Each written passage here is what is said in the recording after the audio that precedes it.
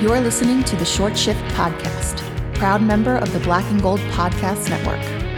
You can support the show by leaving a comment and 5-star rating on iTunes, Apple Podcasts, Spotify, Player FM, Google Podcasts, or any of your favorite podcast platforms.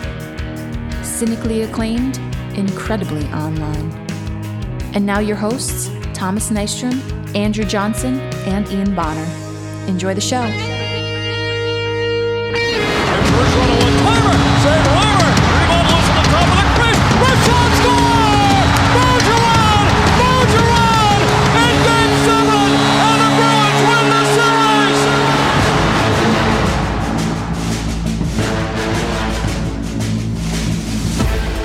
Hi, folks. New episode 34. I got Andrew Johnson, Ian Bonner. My name's Thomas Nystrom. Just reintroduce ourselves a little bit. We're getting a lot of new listeners, and I expect that to continue just with the fact that we are just a fucking month away from NHL Bruins hockey. Less. The preseason starts on the 26th. Stop, Ian. I'm going to make another excited noise. Yeah. Oh my God. Anyway, are you trying to open it next to the mic? Are you trying to open your beer as close as? That's my excited noise. Far sexier than mine, Thomas. They're just really hard to clean. Like, I don't. It's not worth it. Thomas, please get this thing on the right track immediately. Please help. I'm a little bit nervous to even bring this up, just because it's something that we don't really want to all the time. But the news of the day was Bergeron seemingly doesn't want to talk about an extension right now. He seems like he's going to be content going year to year. Personally, if he never said the things that he did today, and I knew in my heart that he was just going to go to year to year, I would be completely fine with it. Just hearing it out of his own mouth was a bummer start to the day. What do you guys think about Bergeron going year to year? I think that, Thomas, like you said, it was kind of unspoken. So I guess I'm not too broken up over it because I was kind of expecting it. I think people are taking it way too hard, though. They're bringing up the first Chara, then Krejci, now Bergeron. How can I take this? But I think we all knew that this was going to be the plan. We actually said on the last podcast that we talked about this, which I think was a couple of podcasts ago, but we talked about what Bergeron's next deal looks like. Mm-hmm. And I mean, you guys mentioned that you would like to see a 2-year deal, but regardless, we kind of talked about how year to year works best for him and it works best for us. Yeah. Because if he falls off a cliff this year, oh my God, please don't let that happen.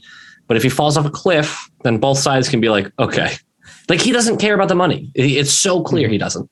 So year to year, I think royalty in Boston. He's royalty in Boston. Oh, yeah. There's money is no object for that man. Like we said, though, it's another very normal thing. Yeah, it's another thing for Bruins fans to panic about. Is all it really truly breaks down as. Is this is just another thing that people can latch onto and be doom and gloom and doomsday scenario about. But I think we knew this was going to happen. We wouldn't be Bruins fans if we weren't just a little sad all the time. That is true. Well, I will say Patrice did say another thing that made us very sad. Shut the fuck up. I don't even want to do that. Yeah. We're going to slam that door right there. Yeah, it's done. Everybody who's listening to this podcast knows exactly the thing that I was about to say. I don't even need to say it.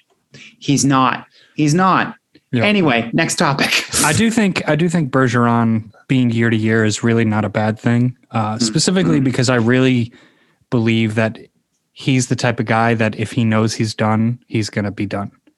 I don't think it's going to be a situation where he kind of just hangs on and all that stuff. And also, if he's put in a similar position that Chara was a year ago, I don't think he's going to go the Chara route and go somewhere else, because I think he saw how that turned out.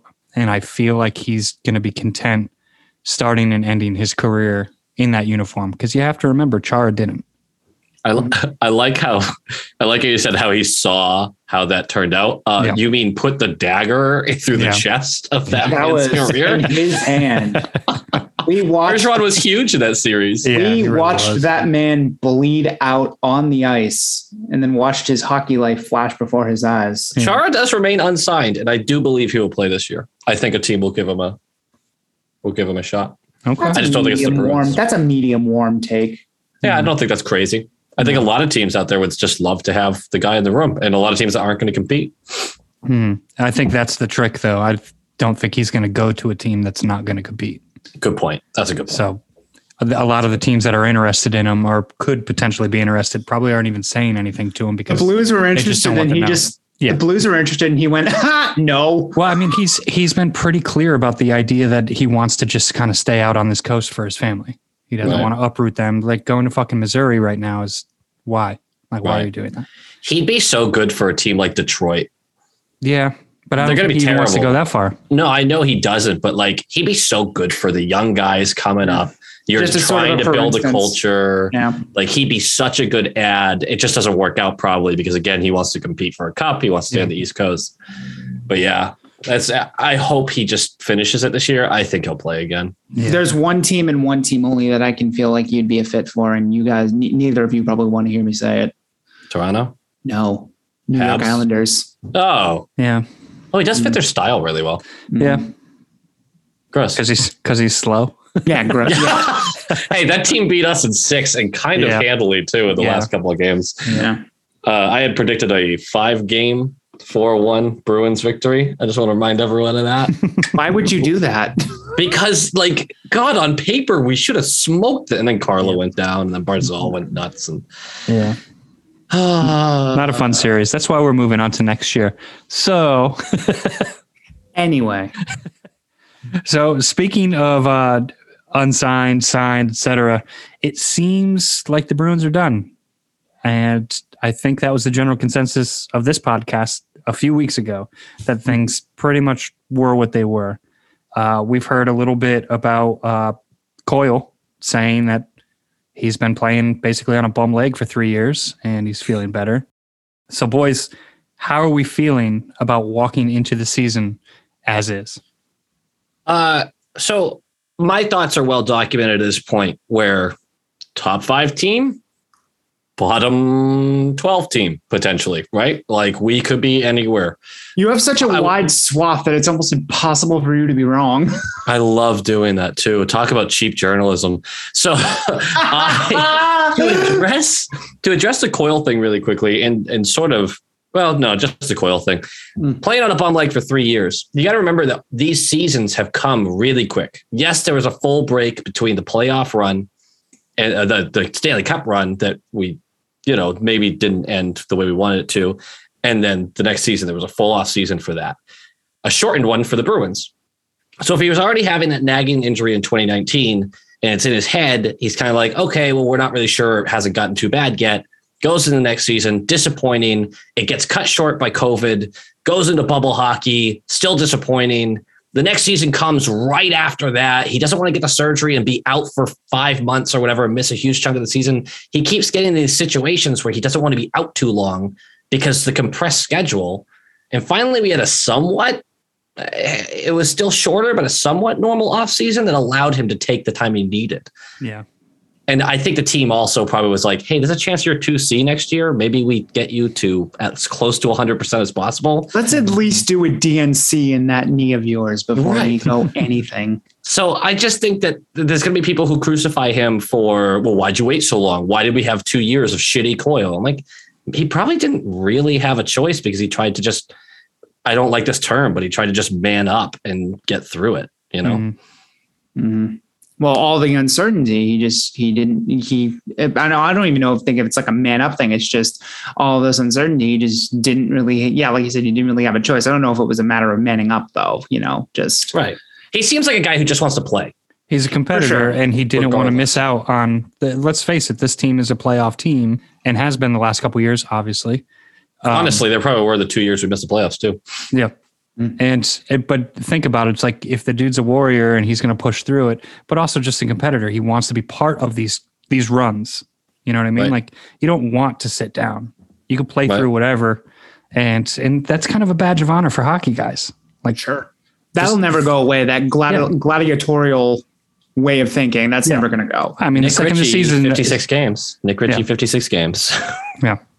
Only player. Like at the end of every season, it's like you always wait for that like last injury report to come out, and it's just like Bergeron played with half a skull, and blah, blah. It's like it's always the craziest shit. Where it's Bergeron just like, oh my god, a lung. Oh, he donated both his kidneys before the first game of the Stanley Cup Finals. Yeah, but I think that's just hockey culture in general.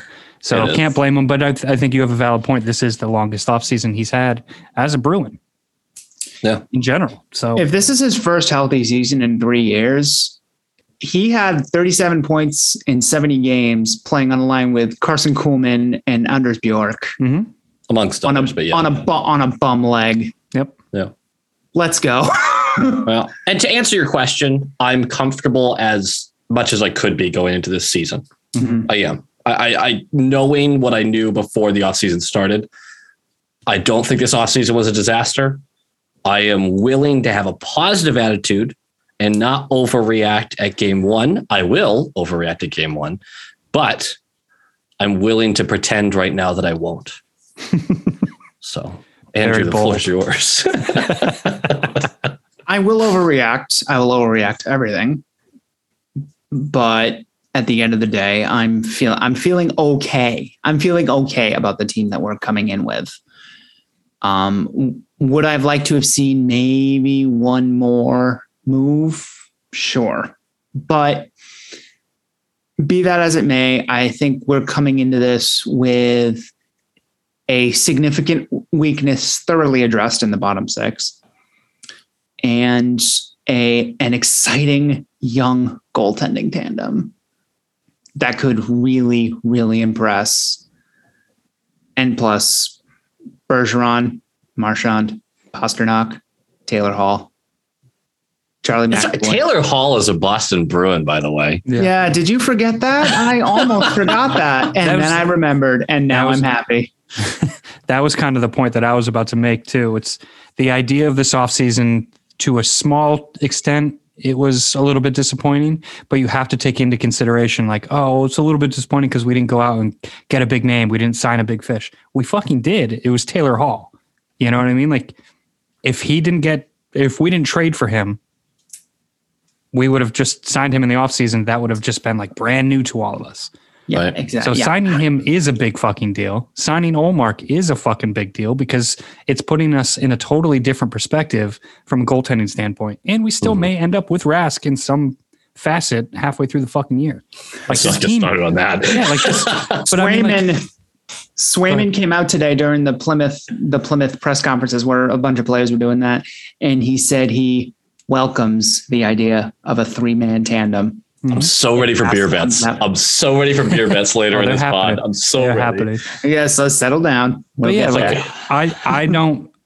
As the pessimist of the group, Dad, come on. I don't feel that bad about this offseason. I'm excited. Hey, we're undefeated so far this year, so that's kind of the best way to look at it right now. You know what I mean? Like. I mean, yeah, sure. So I guess so is Buffalo. Well, you guys have another. We have another sub point here. I'm guessing the easy answer for this one is PTOs. Oh, yay, nay.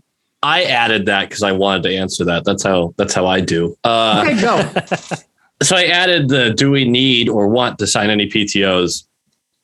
We have an abundance of bottom six guys that we think belong in the NHL, right? Studnicka's an odd guy out right now. You guys have mentioned Oscar Steen wanting to see the fourth line. Trent Frederick is no guarantee to start on the fourth line. Mm-hmm. Like we have so many players that I'm like, bottom six, throw them in there. Let's see what we got. If we do go for a PTO, maybe some defenseman out there, but I don't really see anyone worthwhile because defensemen had such a fucking price tag that all of them just went like everyone got grabbed up. In response to this, Ian, I'm going to give you the last 3 names that have signed PTOs. Oh, I'm going to throw up. All right. I'm going to throw up on stream. Here we go. Our team as an Asimov for the Anisimov? Yep. Excellent. Love the guy. Not a good hockey player. Okay. Oh, his legs are shot. Jack Johnson. And also the Avs. The Avs are boiling them up for some reason or another. Mm-hmm. I saw that too. And today, for the Pens, you ready for this one, Low Qual? Oh, no. Matt Bartkowski. No, he was every time he touched the puck was no longer on the Bruins sticks. Like anytime and people talk about, well, he was a really solid player no, he wasn't. It's fine. You know who, a lot of people are really high on Mason Lohrei. Matt Bartkowski had the same exact career trajectory that it looks like Lohrei is going to be taking. So let's temper the expectations on him just a bit. He was defenseman of the year in the UCHL. What? Yeah. You're a Lohrei guy. I am a Lohrei guy, but Bartkowski is very, very similar to a lot of his career. You're torpedoing your own dude. Like, what's happening? I know. I was also high on Bartkowski back in the day. Yeah, Bartkowski's going to put everybody in perspective, including Mason Lohrei right now. Yeah, exactly. Jesus. But okay, but my original point here is Mason Lohrei sucks, apparently. Yeah. No. Well, my original for Mason Lohrei is let's calm down, Bruins Network, and B, I'm good on PTOs. If that's the class that's getting signed to PTO contracts, I'm set. Yeah. Yeah. There's nobody out there that intrigues me. Obviously, like this, it's Jack low risk, high risk. Dude. Yeah. Jack Johnson's a mess. I can't believe he even got a deal last year with the Rangers, right? He was on the Rangers last year. Yeah. Couldn't even. Oh God. And he was miles better than he was the year before, and he was still awful. Yeah. And Thomas, you're right. Like these guys, there's a reason they're PTOs. Yeah. I mean, it's no risk, high reward potentially, but how high is the reward? Like having a seventh defenseman, maybe? Right. Like crack the team. Like that's pretty much it. I'd rather give that spot to a kid or just Zaboral. Fuck. Yeah. Like I'd rather do that. Zaboral is going to be ahead of any PTO we sign for sure. Absolutely. I don't know if that's damning by faint praise, but there we go. I don't think that was damning. I don't think so.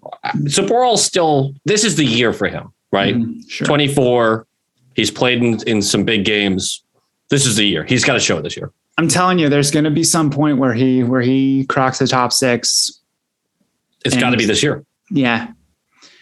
And it's going to be over Clifton. I want to see a Zaboral four-board pairing, I'm telling you. Well, I have such a high opinion of Clifton in the regular season, so we'll see. If anyone didn't see this conversation, basically the way I feel about Clifton is before he goes on for his shift, he has a big fucking like wheel of fortune wheel, and he spins it. And whatever it lands on is what he fucking does during the shift. Whether that's like take the dumbest penalty you could imagine or score a goal by cutting through three defenders. Like that's what he's going to do. And no matter what it says, like take a dump on the ice. Damn it. Sorry guys. I got to go out there and just drop trowel. My bad. Mm-hmm. Yeah. The guy is the most erratic regular season player I've ever seen in my life. And then playoffs comes around and it's kind of a 1 year sample, but holy shit, was he great in the playoffs. Last year and in 2019 as well, he was very good in very sheltered minutes, but he was very good. Right. He was super sheltered back then. I mean, last year he was so good in the playoffs. It was nuts. I don't know. And it's like, why can't we see that all the time? Well, I mean, we don't know what he really is, unfortunately, because of the inconsistency, which is obviously similar to somebody else that we could probably discuss for a quick minute, which would be Jake DeBrusk. Excellent segue. What are we going to see?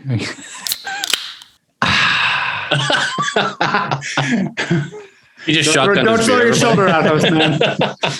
What are we going to see out of Jake this year? Like, what's best case scenario? What's worst case scenario? Because honestly, I think that the ceiling is high, the floor is low. That is what we have with this player, and it's what we've had for multiple years now. But is this the floor is a pit? Yeah. Is this the year that he turns it around, or is this the year that he gets moved at the deadline, or what are you seeing? Worst case scenario, he's Anders Bjork, gets moved at the deadline, disappoints the rest of the time.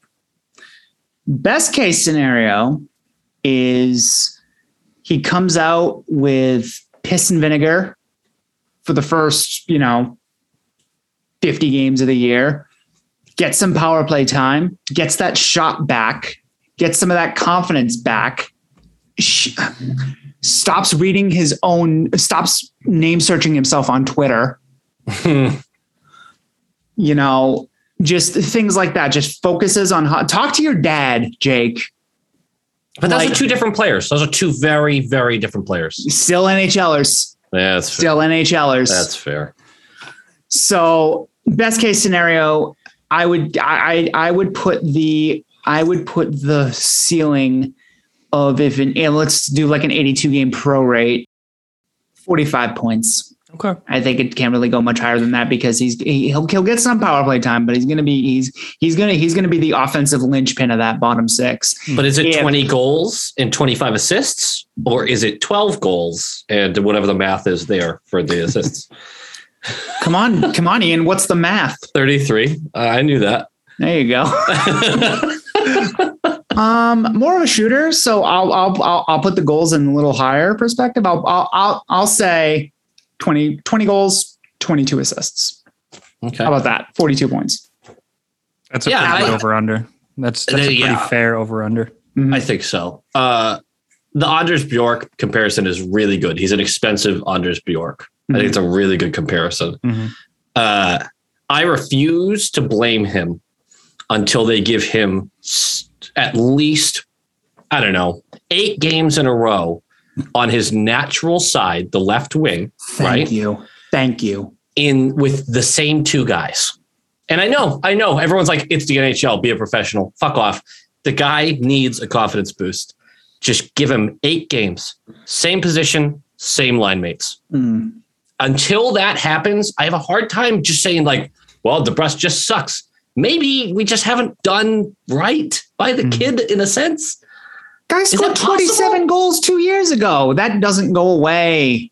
I don't understand why we're not giving him the best chance to succeed. And this year we have to, because if we need a big trade line like acquisition, fuck, man, he's still the main piece. Mm-hmm.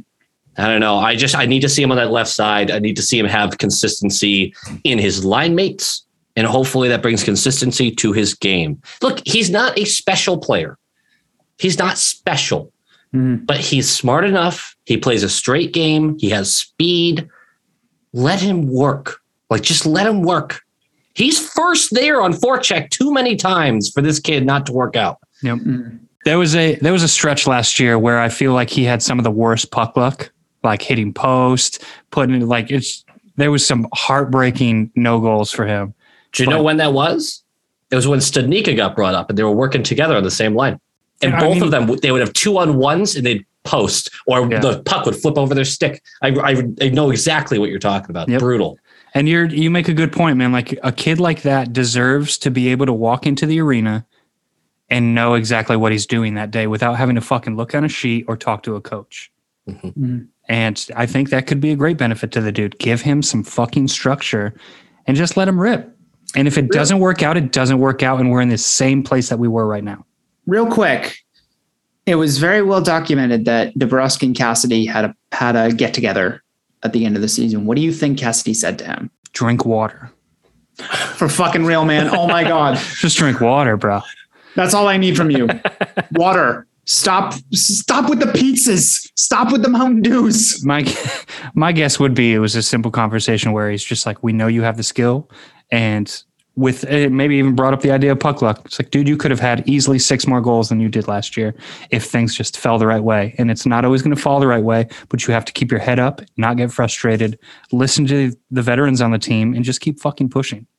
Because I do think that part of the downside to DeBrusk is I feel like he is an emotional player where he gets in his own head. He gets quiet. He's not having fun. The dude plays better when he's having fun. Who else on our team is that exact person? David Pastrnak. When he doesn't appear to be having fun, he does not play right. But when he's having a fucking blast, he's ripping shit from the fucking blue line. And it's the best hockey you're going to see as a Boston Bruins fan when Pastrnak is just fucking enjoying himself. Yeah. Beautifully said. I got nothing to add. Yeah. Neither do I. And before anybody gets on Thomas for that, he is not comparing Jake DeBrusk to David Pastrnak. No, they're the same player. What? Jake DeBrusk is not a special player. I've said it. I love him. He's not a special player. No, that's fine. That's okay. He's a middle six forward with great straight line speed and has a good shot that he needs to use more. That's what he is. Yep. And he needs to stop getting in his own head. He needs to stop name searching himself on Twitter. He needs to stop seeming like he's complaining to the media. Man, the haters had a lot to say this year. Yeah, they did. You didn't really need to fucking say it out loud, did you? I didn't mind that stuff. Remember, he's 24. He's 24. I'll allow it. I'll allow it.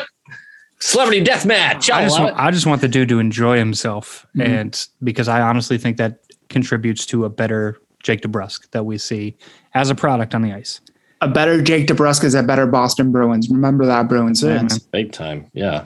Just as much as it's fun for us to watch the game, it's probably fun for them to be winning these games too. So winning is always fun. Oh yeah. It's the best deodorant.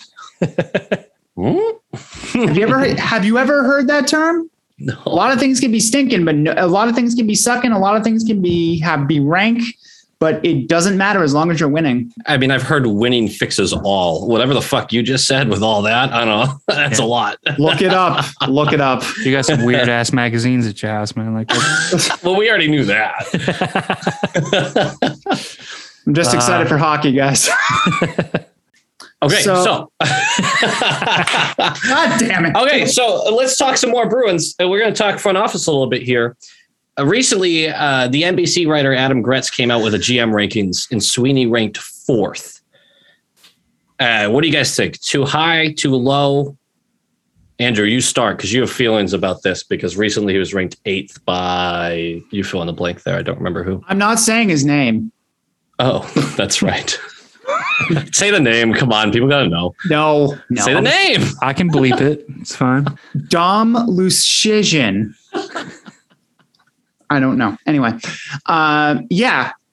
he was ranked 8th in Dom Luszczyszyn's front office confidence poll, but that ranking was dragged down because national prominence and fan reaction kind of held equal weight, and the fans were shitting on him, whereas national perception has him way up there. So I would say he's closer to 4th than 8th. I'd put him about maybe 5th, top 5, 5th or 6th. Yeah, very good GM. The one thing about the Gretz article, and Ian and Thomas, you guys both mapped it out perfectly in the private chat, was that every GM had like a 3-sentence blurb, and one of the sentences in the NBC Sports article was, "Man, Sweeney's really bad at drafting." How are you ranked 4th? What is happening? Well, that was my point, where it's just like, okay, from a negotiation standpoint, I don't know if Sweeney could do any better than he's done since he's been in the Bruins organization doing those things.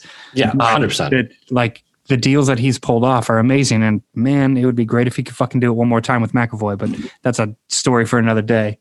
But I feel like taking into account the whole scope of what his job is, you have to kind of take the drafting and you kind of have to take the prospect pool into account.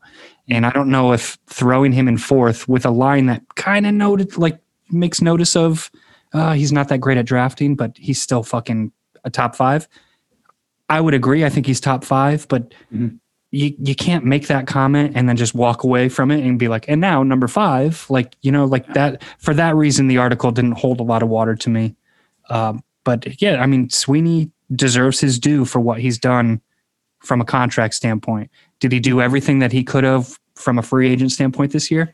Maybe not necessarily. And that could be the damning thing on him at the end of the season if things just go incredibly south. But I feel like you have to say top 5 for him. And I will agree with that. But there's a caveat there, and there's a little bit of, I don't know, man, like when reading that article. But from a national standpoint, I think a lot of fan bases would probably say he's at least top 10, but the argument for top 5 is a fair one to make. It absolutely blows me away how a lot of Bruins are more fairly seen by the world at large than by Bruins fans. Well, if you're not paying attention, then winning fixes all. Mm-hmm. and we're always competitive. And if you are paying attention, you go, man, we could have won more. And I think there's a couple of fan bases that feel that way. And Thomas made that point where, well, he's not that good at drafting in the chat. And I think that's a middle of the road. He's had highs and lows. But then you go down this list at the other GMs and go, well, who are you putting above him? Don Waddell? Kelly McCrimmon? Steve Yzerman? Like, none of these guys at their current locations have done anything for you to go, you have a better GM. Bill Zito, maybe? Too soon, but he's done a hell of a job, but too soon. The fact that Brian McClellan is in there with the Washington Capitals aging out and them having no prospect pool is insane to me. He's ranked number 5. Like, I think it's literally we're 4th because the competition, not that steep. Yeah. And I think that's fair enough. And what else are you going to do at that point? That's an interesting angle, Ian. Yep. Where it's like he's 4th almost by default. Yeah, seriously. I mean, yes, Joe Sakic has a powerhouse with a powerhouse prospect pool. You're going to rank him high.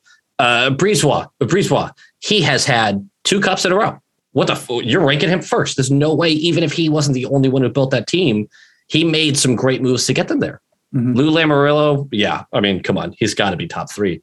Other than that, I just don't see anyone that really pushes. We did go to a Stanley Cup final. We've been competitive every year. We've lost to Tampa Bay and the Islanders. Like, the past 3 years, those are the teams. The higher GMs. Yeah. Like, I'm sorry that we couldn't beat the guys ahead of us. Yeah. Just to circle back, the idea that the Bruins fans are more harsh on our GM than maybe the rest of the league is, that's just, I feel like that's just us as fans in general, like Boston sports. Like, we have such a love-hate relationship with our teams, with our players, with our general managers, our fucking owners. Like, 5 years ago, you could not, and goaltenders, Jesus Christ. But like 5 years ago, you couldn't say a bad thing about Red Sox ownership. And this year, it's just like, oh my God, these fucking guys. Oh my God, these fucking guys, like nonstop. And I feel like that's kind of, Sweeney's just in a position where he's easy to criticize because ultimately all the decisions that we're not capable of making as fans, he's the one responsible for those. So if we disagree 99% of the time, people who are disagreeing with him, it's with the benefit of hindsight. And then you're just able to take a fucking verbal shit on this dude who will never read your tweets. He will never read your fucking emails. He'll never hear you on a podcast. He'll never hear us complaining. You know what I mean? To be fair, there is this podcast. No, the Don Sweeney listens to this podcast. That's true. The Don Sweeney does. I would love, I told Andrew, I would love to have him on here, but it would just blow up his shtick. And yeah, it would. But it is what it is. So to add to that, Toronto, probably the same thing. Yeah. Right? Yep. Yeah.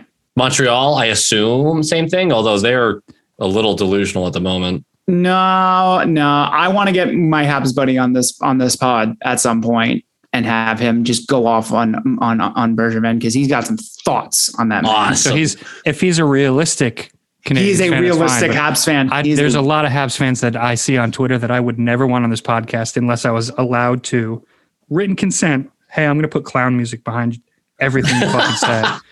I have notes on the Habs fan base, but we'll get there. Okay. All right. Let's talk about Bergevin then. Okay. But I'm going to enjoy this conversation.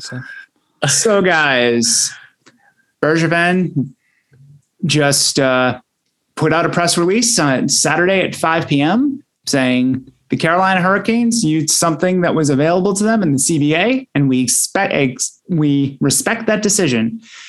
He doesn't get goaded into doing something stupid and doesn't match the offer sheet. Kotkaniemi is a Kane. Kotkaniemi. No. I know. I'm trying to add some distrust. No. Yesterday, she sent me a video saying this is how it's pronounced.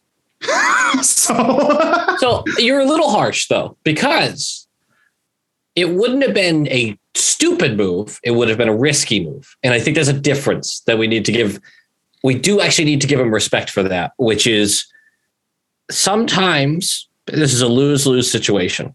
And he decided what would most likely pan out for his team. So he walked away from it. I don't want to look at this as him, avoiding a stupid decision as him taking a lesser risk.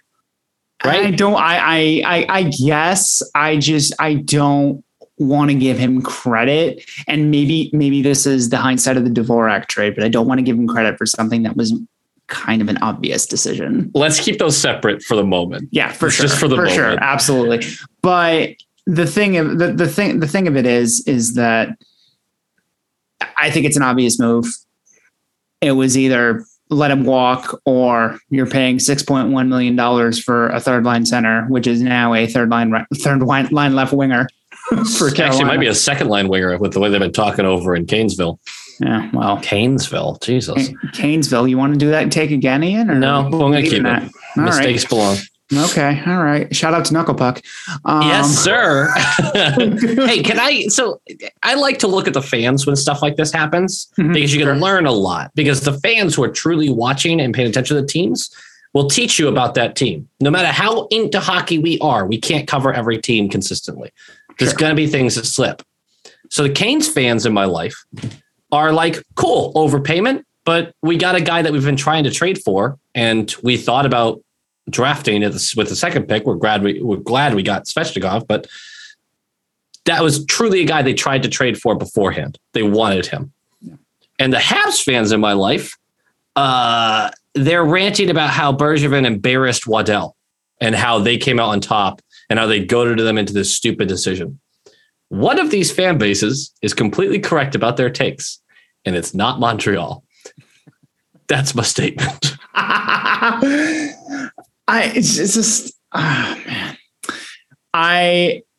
It's an overpayment, obviously, but can I kind of weave a little bit of Dundon's statement?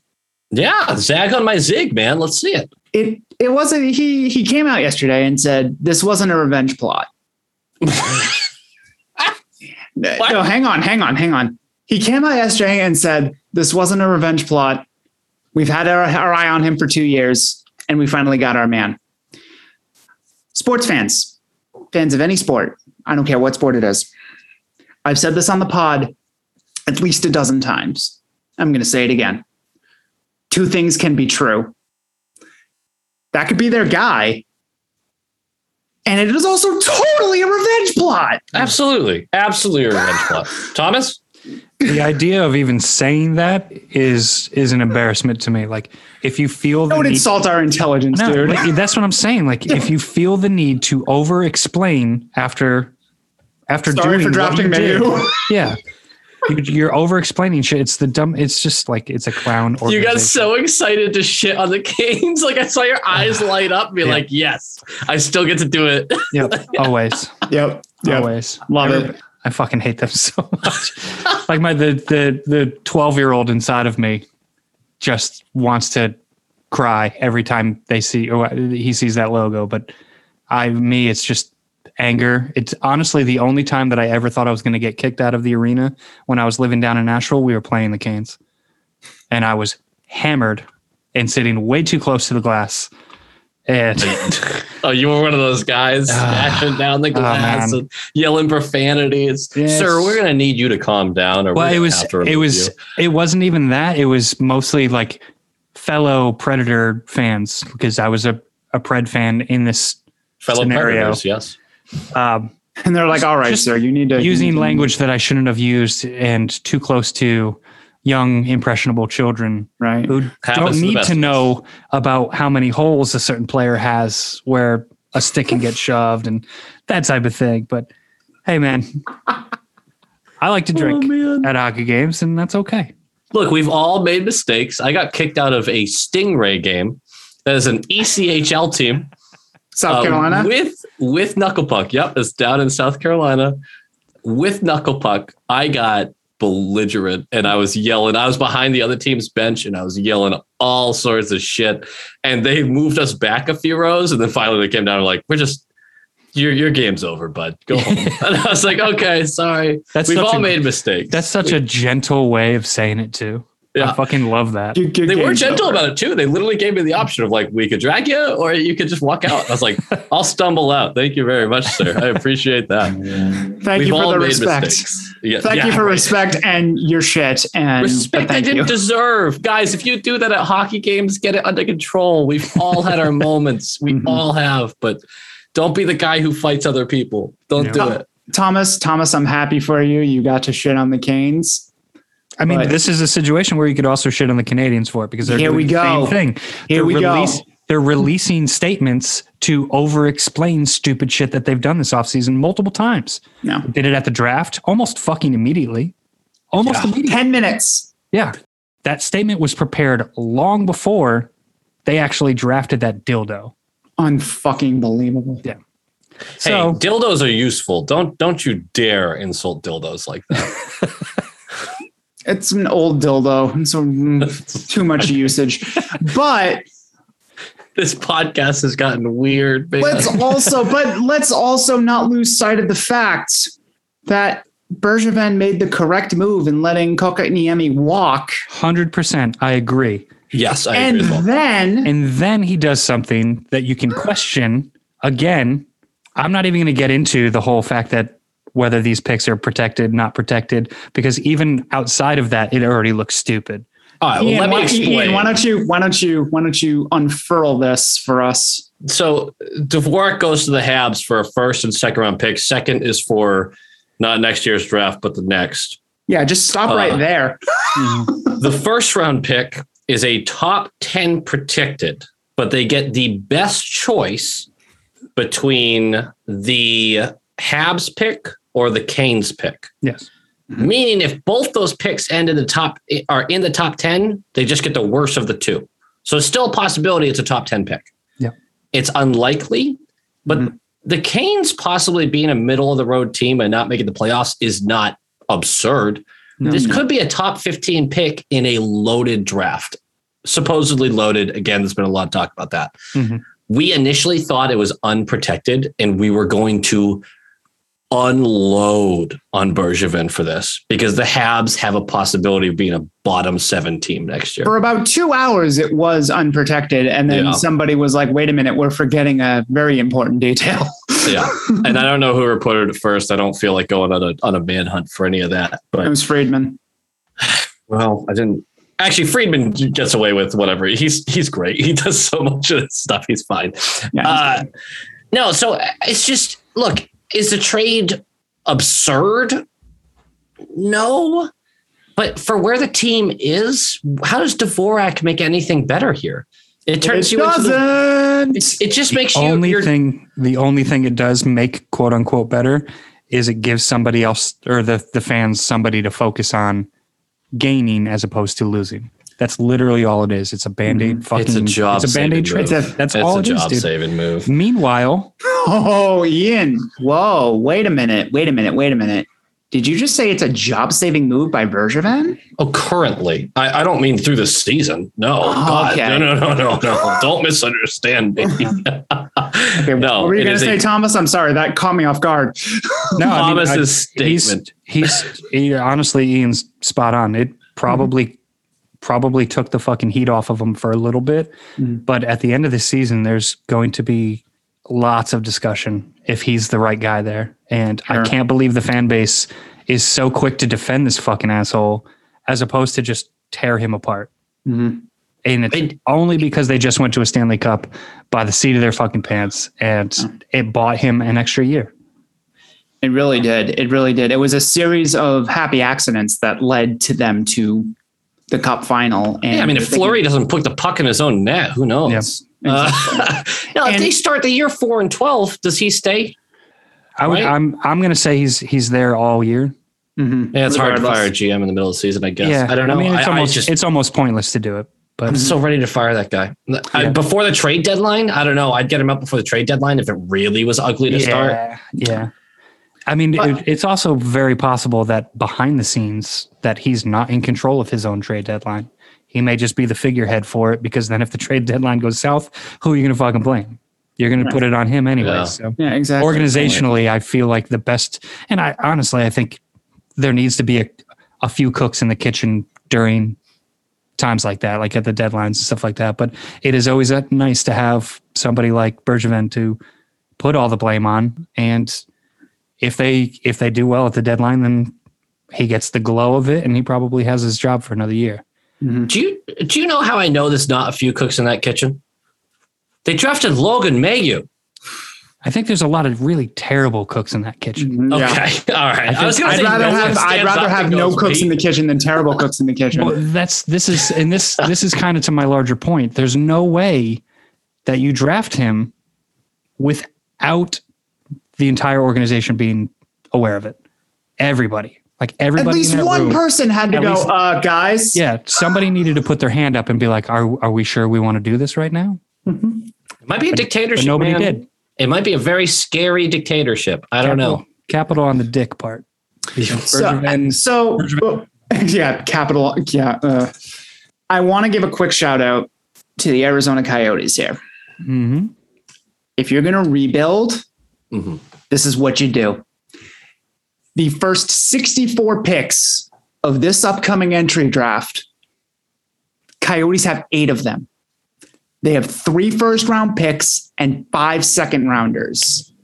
If you're going to tear this organization out by the studs, this is how you do it. They still have Kessel and Keller to move. I don't think they're moving Keller. You don't get rid of Chychrun. They're not moving Chychrun. That was proven to be false. They should not do that. They should not. But Keller, maybe he has not panned out exactly how they thought he would. No, I still think they're pretty high on Keller. I think it's going to be Church and Keller. Church and Keller is going to be their pillars, and they're going to move everybody else. But Keller would be a great piece to surround with 7 or 8 top draft picks in this draft. 1 out of every 8 picks in this upcoming draft belongs to the Coyotes. Yep. That's the first 2 rounds. That's fucking insane. I don't want to give them credit, man. They're not paying their people over there. Shit's all awry. Like they're moving buildings. Look, they're doing a great job trying to put together a rebuild, and I love it. And I thought that they were going to be done with that 2 years ago when they showed some promise. And I was like, man, this team might be a lot of fun. Well, John Shockey is a fucking idiot. He set that franchise back a few years. A few. Yeah, but this is the type of draft that can completely make up for that. Absolutely. Yeah. That's why you stock up. Yeah. You want to talk about happy accidents. This is how you fall into an amazing draft, which is arguably the deepest that we've seen in a decade. Plus, you have great odds for the first overall pick. Yes. Do they survive another rebuild in Arizona, though? From a financial and fan standpoint? Does the league step in and go like? No. There is Gary Bettman will have to die before that. Why? Franchise is because Gary Bettman's manifest destiny of expanding into the South will never die as long as he is commissioner. Mm-hmm. Which he's done a great job. I hate giving the guy credit, but he's done a great job with that. But Arizona is not doing well. It doesn't matter. One of those teams that just soaks money from the other teams. It doesn't matter.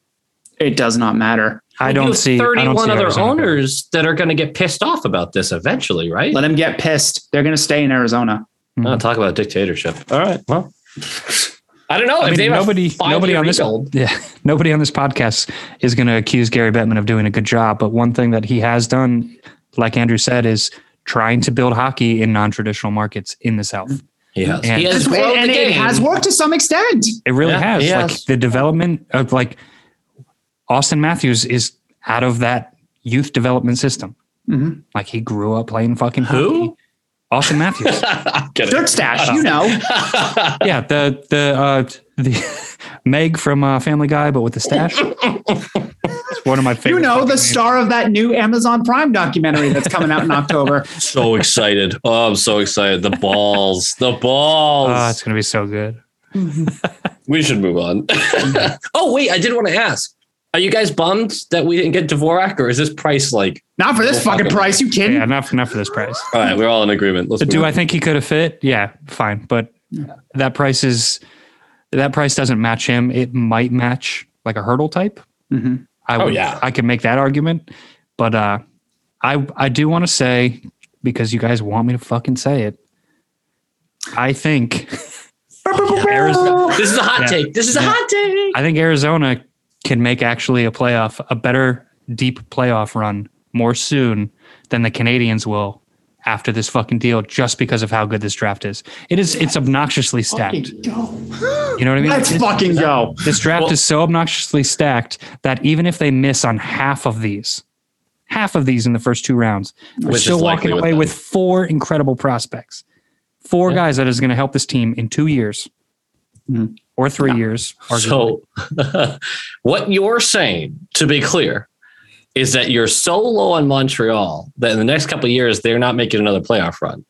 And you think this draft is so good that in 3 years' time, when that makes a difference, Arizona is going to be a better team than Montreal. I want it to happen so badly that I will will it into existence. Fuck yes, my friend. Yes. Fuck yes. Absolutely. Wouldn't it be so much fun to see Arizona make a fucking run as opposed to the Habs? Yeah. Is the Habs making this run this past year kind of made us losing just that little bit worse? Mm-hmm. Sure. I don't want to fucking see that again. Let's see Arizona go as deep as they can in the playoffs. And maybe this is only they lose in a deep second round, like deep into the second round. Fine. I will consider that. I'll consider that a win. Yeah. Oh, for them, absolutely. As long as they use those sweet reverse retros throughout the season. Totally those are. I think the Kachina is the new permanent logo. God, I love it so much. Mm-hmm. Oh, I love it so much. Totally off topic. Well, I guess not really if we're talking about their logos and shit. Did you see what they did with the ice? Beautiful. They put the Kachina on it, right? Yeah, an old logo, but like just the detail on the red line with like the fucking. Oh my god, beautiful. Dude. I love it. Beautiful. I love it that that's allowed now. Mm-hmm. Like just a small detail that you can't even see on television, but just knowing it's there. So awesome. I like how people are like, well, how are you going to see the puck? I'm like, I don't really watch the puck in the neutral zone. I just watch bodies at that point. Like, I don't exactly. Yeah. I know for new watchers, ESPN's going to bring back the glow puck. You fucking don't watch. You fucking do it. I swear to God. Possible. Well, last year they had a puck that was apparently like loaded with a chip that would give us all these crazy stats. And Brad Marchand was like, fuck this puck. Well, a good amount of the league was like, it doesn't feel right. And they pulled it. Mm-hmm. Never to be seen again. Mm-hmm. I thought it would have been really interesting as a stats nerd, but if it doesn't feel right, I don't know how the fuck it can't feel right, but it is what it is. If I had any advice for new watchers of hockey, whenever you lose the puck, watch shoulders. Look where their upper bodies are turning. Dipping and turning and twisting. Yep. That's how you watch the game of hockey. You see where the movement is. Mm. That's like, you don't have to watch the puck all the time. Yep. That's part of the beauty of the sport, honestly, is you can see the entire fucking ballet that is going on in front of you, and then someone smashes into another ballerina, and it's like, holy shit. Mm-hmm. But yeah, it's pretty That was a really weird way to describe that. Yeah, well, I'm a weird dude. Let's keep going. Yeah, I will say, like, it is the easiest sport to get somebody into by bringing them to a game. Mm-hmm. Yeah. Oh, yeah. I don't think there's any question about that because it's nonstop action. It's nonstop hitting. It's fast as fuck. Like to see what these dudes do at a pro level on the ice, how fast they're doing what they're doing it makes me feel like I should have never put on skates ever in my life. It's just scary. It's literally scary. Maybe I shouldn't have to begin with, but it's just insane, man.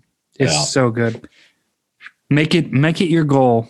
If you're listening to this podcast, make it your goal to bring somebody who has never been to a game. Bring them this year. I don't care if it's a minor league game. I don't care if it's a fucking college. I love college hockey. First of all, that's great. Bring them to a federal league game. Watch the fireworks. Yep. No, but I live so close. I live in between the Wolfpack and now the Bridgeport Islanders. So I've got minor league hockey there. I've grown up on minor league hockey. That's what got me into the sport to begin with. They're the Sound Tigers forever, Thomas. The Worcester Ice Cats. Yep. Mm-hmm.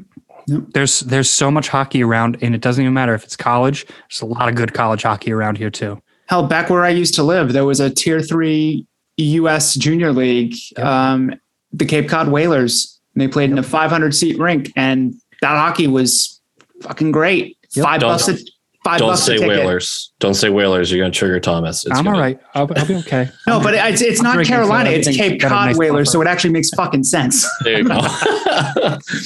Speaking of drinking, Don Beer Bets? Beer Bets. Oh, what is the malted liquor? What gets you drunker quicker? What comes in bottles or in cans? Beer! Can't get enough of it. Beer! How we really love it. Beer! Makes me think I'm a man. Beer! I could kiss and hug it, beer! But I'd rather chug it. Beer! Got my belly out to here. Beer! I could not refuse it. Beer! I could really use a beer. Beer! Beer!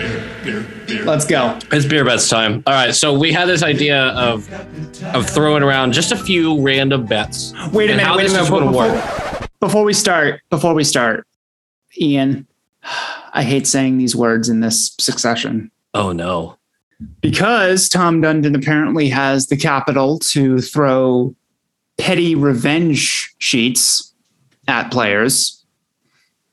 Earlier, I said, and I quote, I actually went back in the pod and I said, there is no way in hell this isn't about money. When they decided to trade their star young goaltender for peanuts, for not even peanuts, for the peanut shells that were on the ground at your local watering hole. And I said, there's no way that's not about money. It wasn't about money. You were right. You were right. Woo! I'm sure it won't take long into this season before I have to return that sentiment back to you about you were right about something. Take care of it. Take care of it. Take care of it. Now explain how it wasn't about money. If it wasn't about $500,000, if you're so worried about saving $500,000, why the hell are you spending $6.1 million just to get back at a team? Exactly. Clown organization. Oh, I see what you did.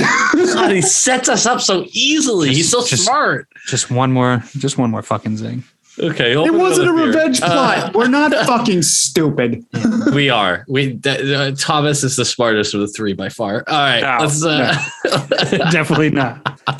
Okay, so I just have more hate in my heart, I guess. You can articulate it a lot better. Have you ever seen Star Wars? Hate makes you stronger. So the dumb beer bets, the way this works is I assume I'll lose every single one of them. And so when the Bruins are in the Stanley Cup Finals next year, I have to drive up to Boston, go to a bar with these two, and buy them beers. So that's how I envision it in my head. The first You're one, buying me old fashions, dude. Don't get it. Oh, excellent. Good for you, man. I'm on that train as well. Yeah. Okay, this is going to be pricey. But the first one came through text. Dvorak versus Kotkaniemi. Kotkaniemi. Oh, Tia, get him. No, I'm not even going to like shit. I already mispronounced it earlier. I actually said that KK is gonna outscore Dvorak. I think he will. I think he puts up more points than Dvorak next season. Andrew, you disagree? I do. Do you think it's a big difference? Do you think it's close? Within 10 points. But I think Dvorak gets more than Kotkaniemi does. I'll take that. Thomas? I would probably say Dvorak has more. I do think he has a little bit better of a supporting cast. Mm-hmm. So for that reason, where he'll be, you're talking goal. Wait. Hold on. I've been drinking. Points. Goals or points? Points. Yeah. Yeah. I'll take Dvorak. Mm-hmm. Okay. I think write it down. I think. Right. Yeah. I'm writing it down right now. I think KK spends time on that second line. And I think he just gets some really cheap secondary assists along through the season. He's also playing out of position, so you got to take that into account as well. So these we don't have answers on yet. That's the only one we texted about. Ullmark versus Swayman. Who gets more starts? Ullmark. Okay. Yep. You're both going Ullmark. Yeah. Yes. Oh, this is a cheap one. I think that's the best case scenario for the team. So that's what I want to see. Okay. If Ullmark gets more starts, that means he's playing really well. And it means that maybe Swayman only plays half the season, and maybe we have somebody else playing. Well, I feel like I have to go Swayman now because both you and Ullmark. I will go Swayman. The reason being is Ullmark has had injury problems in the past. I'm going to go Sway. Okay. This is not wishful thinking. Obviously. No, this is not. It has nothing to do with wishful thinking. But however, my answer completely flips next season. Oh, I love that. You know what I mean? love that note. I'm going to put that down too. That needs to be. Manny, and you're going to get us good and hammered. Oh, yeah. We're getting good and hammered on your dime, buddy. Myself good and broke. An old fashioned in South Carolina does not cost $14 like it does in Boston. So I'll tell you what. 14? Oh, you're adorable. Oh no, I've been gone for so long. How much is it now? More than that. So Ullmark versus Swayman. I went Sway. You guys both went Ullmark. We're both Ullmark. Yeah. Okay. You're noting these, right, Andrew? Yes. Okay, great. We are actually recording this right now, so we can always go back. Mm-hmm. Wow. Technology. Holy shit. What do you think we've been doing in the past 8 episodes, Ian? All right. So Martian.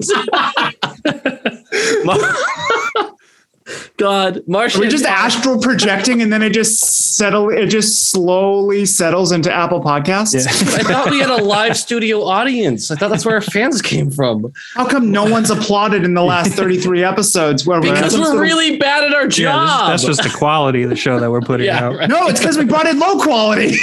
That's fair. The quality automatically takes a dip, like you have to. Marchand finally finishes top 3 in Hart Trophy voting. Am I misremembering this? Has he finished top 3 before? Am I remembering this? Not Hart Trophy. What am I trying to say here? Yeah, no Hart Trophy. MVP. Yes, Hart Trophy. Yeah. I keep getting them confused at times. Art Ross. Yeah, in voting for Art Ross. Yeah, right. So has he finished top 3 before? I can't remember a time that he has. If he has, it would have been in the last 2 years, 3 years? Right, because he's finally gained respect around the league and whatnot. Does he finally get into the top 3? Because I know he's not winning it. I know he's not. But does he get top 3 this year? I would say no. I love betting against him because it's just kind of part of the charm for him. I actually kind of enjoy how much other fan bases hate him and don't acknowledge the fact that this dude is fucking elite. He's an elite player. Mm-hmm. And there's a good amount of people who actually do know that. If you know the player and not just, he licks people's faces or he used to be a cheap shot artist or whatever. Like if you know the fucking player, if you know the game, you know he's an elite player and he should be in the conversation for that trophy. The highest he has ever finished in Hart Trophy voting or Hart Trophy voting is 5th. And that was this year. I believe it. Yep. That's crazy. You should hate him. You should still hate him. Don't get me wrong. I'm glad he doesn't do the I'm going to injure you stuff anymore. Yes. Because that stuff drove me nuts. I can call out Bruins players for doing the injury bullshit. It feels like other fan bases don't call out their players for some reasons. And I know the Bruins don't either oftentimes, but I don't know. I have no problem being like, hey, Marchand, maybe you don't fucking go for a guy's knee. And it's been years since he's done that. But I used to get mad at the player for that. I used to not respect him as much for it. And he's really cut that out of his game. I think Capitals fans should do the same with Tom Wilson. Just be like, dude, I can dislike him for the dirty and still support him for the good and just hope that the dirty goes away. Yep. But people have a problem with that. I don't remember. I don't know what the last egregious hit that he did was. It might have been, I was at the game when he hit Marcus Johansson. I think that may have been it. That probably was it. And I remember watching that game, and it was actually the first time that I brought Grace to the Garden to watch a game, and we had fucking excellent seats, lower bowl on that side of the ice. And I watched the play happen, and I was wearing a fucking Marchand jersey, and I immediately turned to Grace and I go, that's the type of shit that fucking makes it hard to be a fan. Right. Like sometimes, I'm not a guy who's going to sit here and defend him tooth and nail all the time just because he has my letter on the front of his chest. Right. He still does the dirty stuff in scrums. He does. And you know what? That's part of the game. But coming up behind Johansson and throwing a fucking elbow at the back of his skull, that's not part of the game. And dude, it's like you had such a good stretch of not doing, it's not even dirty shit. It's just fucking stupid. Yeah. And when he did that, and I was like, that's such a regression and it sucks because I'm here watching it. And it's like, he's going to get a couple of games. I think he got 5 games for that. 5 games. Yeah. I wonder what Cassidy said to him after that. I don't even know if he even had to say something to him because honestly, you fucking idiot. Yeah, well, so I will say, I don't think this change happens under Claude Julien. I don't think he cuts it out of his game. No, if Julien's still coach. It was a different culture, team-wise, let alone just Julien. And Cassidy there was a story about him going to Marchand's house or vice versa. And they sat down and talked about his legacy, how he's going to be remembered as a player and everything. Cassidy really drove it home that people think you're a piece of shit and you kind of deserve it. Yeah. Mm-hmm. It's time to fix that. What do you guys think? Does he finish top 3? No. All right, I think we're past the point of no return for that. Yeah. I can't vote yes. All right. All 3 of us are no. I would love it. I would love to be wrong, but I don't know because of past precedents, because of his history, because of the general feeling around it. It feels like it feels like the league is just going to just gloss over it. And you know what? He's arguably a Hall of Famer. He's arguably a name in the rafter type guy, but I don't know if he's ever going to have that recognition from the league. Mm-hmm. Okay. So we're all no's on the Marchand actually getting the respect he deserves, which shocking, I guess. What happens if we're all wrong? Well, then we all have to buy each other drinks. God, we're an odd number. Damn it. Yeah. We all have to buy ourselves a drink. What a punishment. A more, I think, debatable conversation. Does McAvoy place top 3 for the Norris? Yes. This is going to be the exact opposite. We're all going to say yes. Oh, Ian, what are you doing? What are you doing, Ian? It's now. Okay, I'm going to set a parameter here. If you're wrong, you're doubling these drinks. This is a double or nothing one? Okay. Yes. All right, this is a double or nothing one. So the pattern is getting worse, and it's all about points. Mm-hmm. And there's no respect for a guy who is consistently good in his own end, as well as pretty good in the offensive end. Mm-hmm. It has to be elite in the offensive end. Fuck whatever has happened in the defensive zone. That's not how I feel about Adam Fox. That's not how I feel about Cale Makar. Those guys are good in both ends, I think. At least good, and then elite in the offensive. Yeah.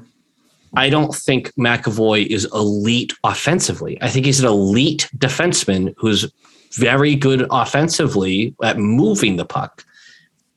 I don't think he's going to get the recognition because he's actually a defender. As awful as it, I don't know. If this is going to be a year that he doesn't get that recognition, I'm okay with it because it may save us a few bucks. Maybe we know what we have. Mm-hmm. Similar to Marchand, we know what we have. Does the league? That's the question. And I think the league knows what we have in Marchand. They just don't want to fucking say it.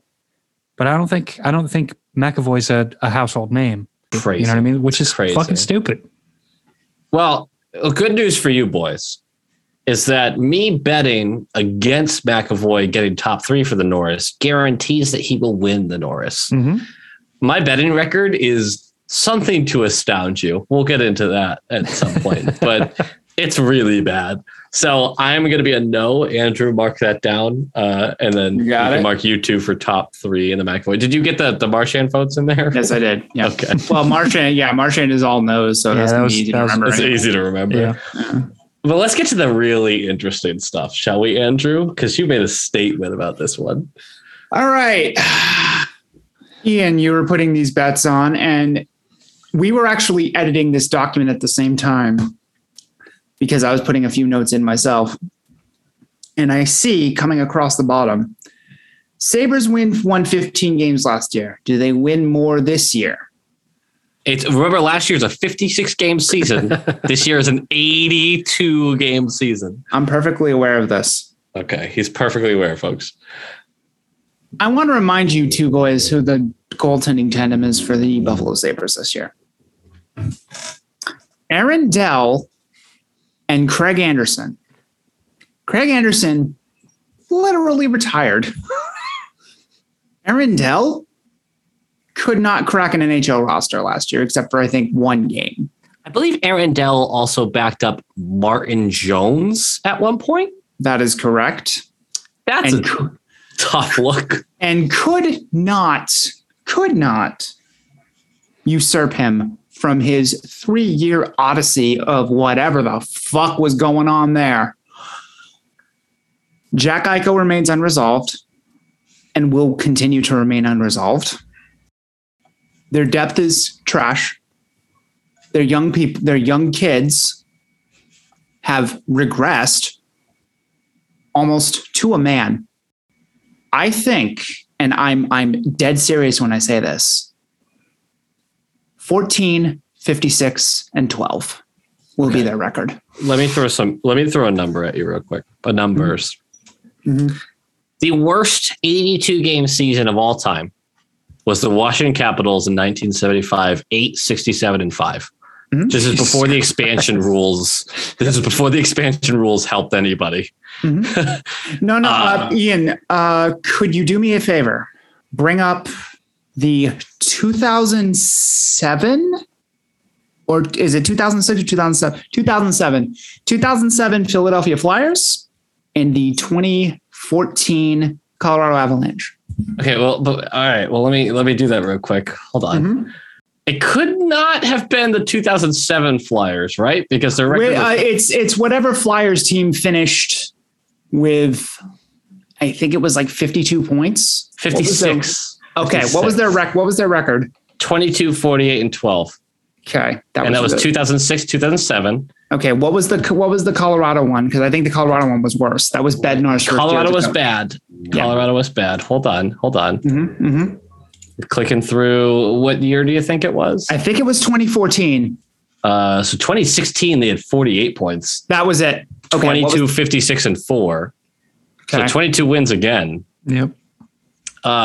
This Sabres team is not better than either of them. Yeah, but you're giving them 8 less wins. 8. I know what I'm doing. Okay. By the way, the Red Wings in 2020, 71 games played. You remember that Red Wings team? How could we forget they were interdivision? Terrible. 17 wins, 49 losses, 5 overtime losses in 71 games. Like literally everything you're saying, I am not convinced that this Sabres team is better than them. So you say they go under 15. Yes. Amazing. Yes. Thomas? I have seen this roster. I have looked at this roster. This team is not winning more than 15 games. If they win 15 games, you're flying Jamie and me to Buffalo to watch a fucking Sabres game. Oh, fuck yes. There's no way that they don't win 15 games. There's just no way. Like you're playing 82 games. I know the math. There's just I don't think it's crazy. I don't think it's crazy, but I think to say that if you said 20, I would be more on the fence. If you said 18, I'd be like, yeah, I don't know, 18. 14 games. No, I love it. I'm going to bet against you though. Yeah. Uh-huh. I love it. I love the bold take. I love it. Like you two, if this happens, I'll buy you beers for the night. Are you kidding me? Like I'll get you fucking sloshed, old fashions, top shelf. I don't give a fuck. 14 wins. If that happens, if I still feel my face by the end of the night, you did not do your job. I promise you won't be able to, because apparently I'm going to hit you in the face at some point for just some audacious take. No, 14 wins. I love it. Please. What do you think their record is for like total? Like, do you think they have how many overtime losses in there? I put it out there. 14, 56, and 12. Okay. 12 overtime losses. He's depending on the OTL. All right. I love it. Mm-hmm. I love it. They'll obviously be competitive in a few games, but this is gonna rival the Ron Rolston era. Goaltending can't stay up. I love it. Oh, I'm so excited about this. It's Aaron Dell and Craig Anderson, man. Like Buffalo is a must watch, folks. Buffalo is a must watch. That goaltending. If Jack Eichel was on this team, I'd be like, okay, 27 wins. So this is a null and void if he plays for them. I'll give you that. 14 is such a bold bet. I'll give you null and void. If Jack Eichel suits up for the Buffalo Sabres, this bet becomes, let's not make it null and void. Let's turn it into something else. If Jack Eichel suits up for the Buffalo Sabres, let's put the over-under at 24. Whoa, Jack Eichel's worth 10 wins on that team? 10? I love this even more. I'm still on the inside. It's not about Jack Eichel being worth 10 wins himself. It's also about Jack Eichel having people being able to slot in better, I guess. Yeah, but 9 he's also wins. Out for half the season because the surgery just happened, right? Yes, correct. A couple weeks ago? Correct. Maybe hey, our star player is back. Let's go on a little run where we're not absolutely terrible, but we're still terrible. That's when they busted the flying V and an illegal maneuver. Switch sticks with the goal. Do not get it twisted. Do not get tried that in Pee Wee, and they fucking blitzed me for it, man. Like that's not legal at all. This team is terrible with Jack Eichel. They are historic without him. Okay, longest losing streak, 18 games. Do they break that? Ooh. Are you counting overtime losses in that losing streak? Oh, actually, you have to because in this one they did. I'll push on that. You think they match? All right, excellent. I'll push on that. 18. Oh man. I'm so convinced that this team is going to do 2014 Philadelphia 76ers shit. Jesus. This is trust the process Buffalo Sabres.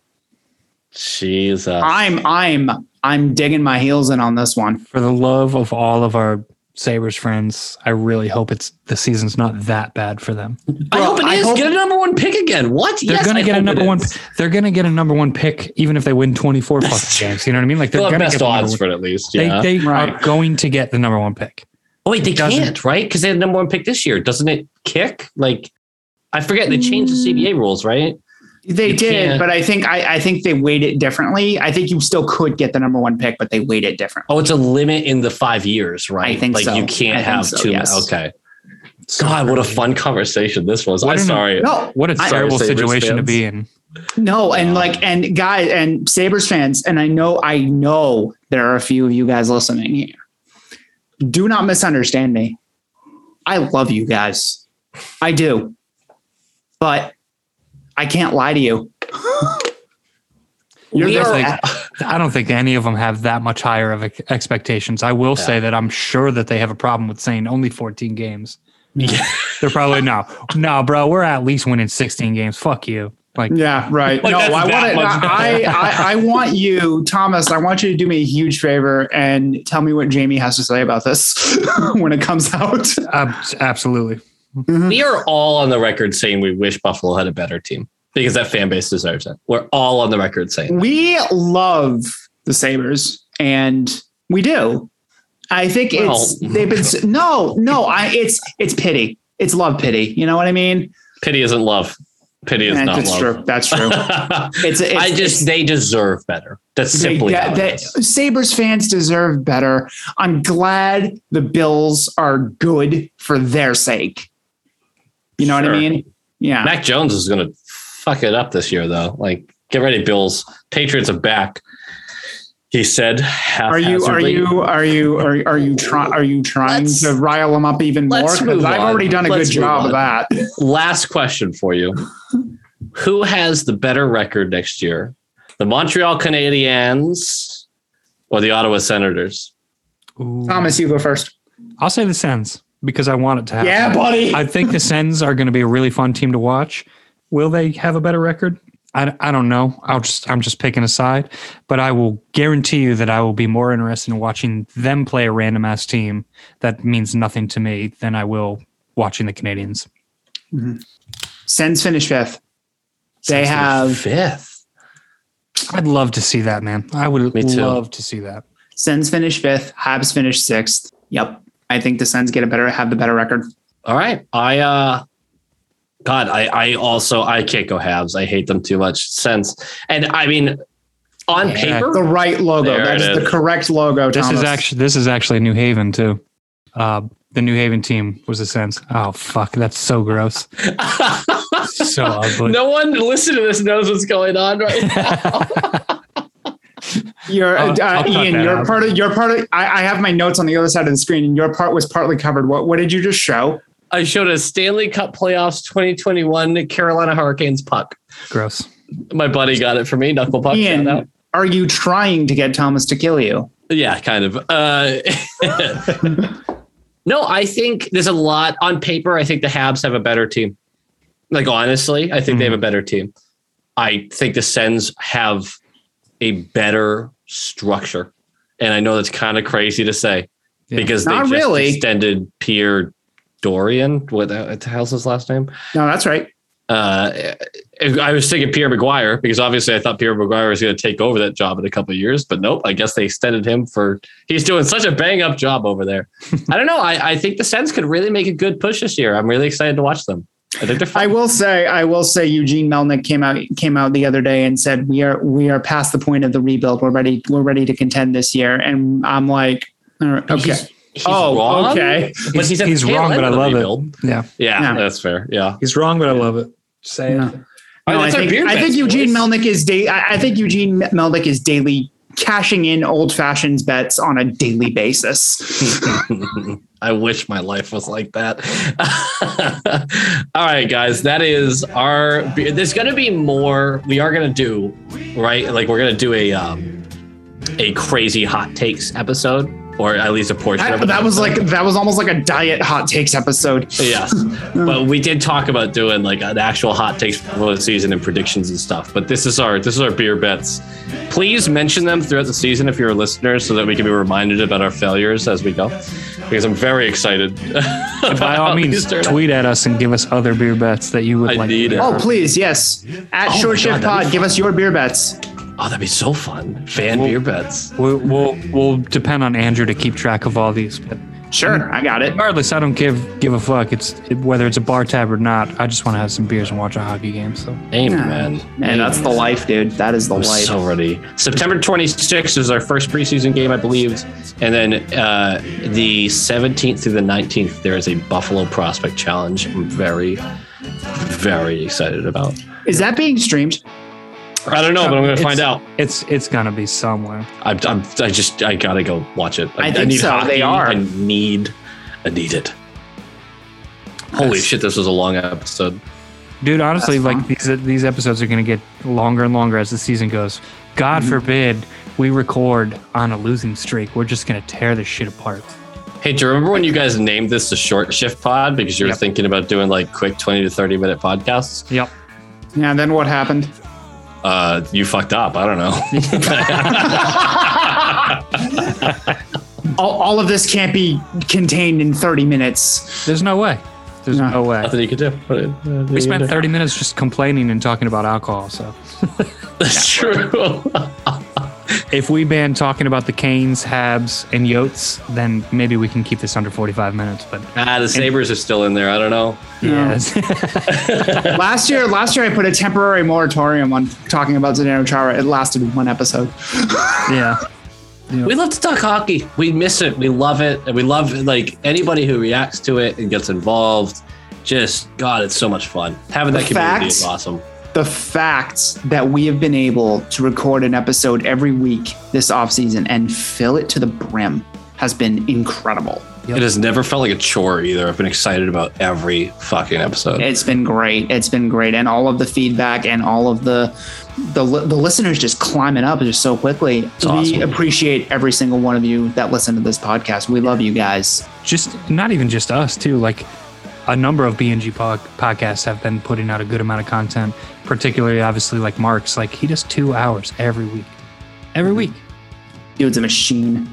Dude loves the Bruins, man. He just loves the Bruins. Constant content. It's awesome. Mm-hmm. But man, this is going to be a fun season. Every time I talk to you guys, I actually get more and more excited, and then I have to talk myself out of it. Yeah. We're going to go on a 4-game losing streak to start the season, and we're going to go on a 4-game losing streak to start the season, and and Thomas is going to be like, I fucking hate you both.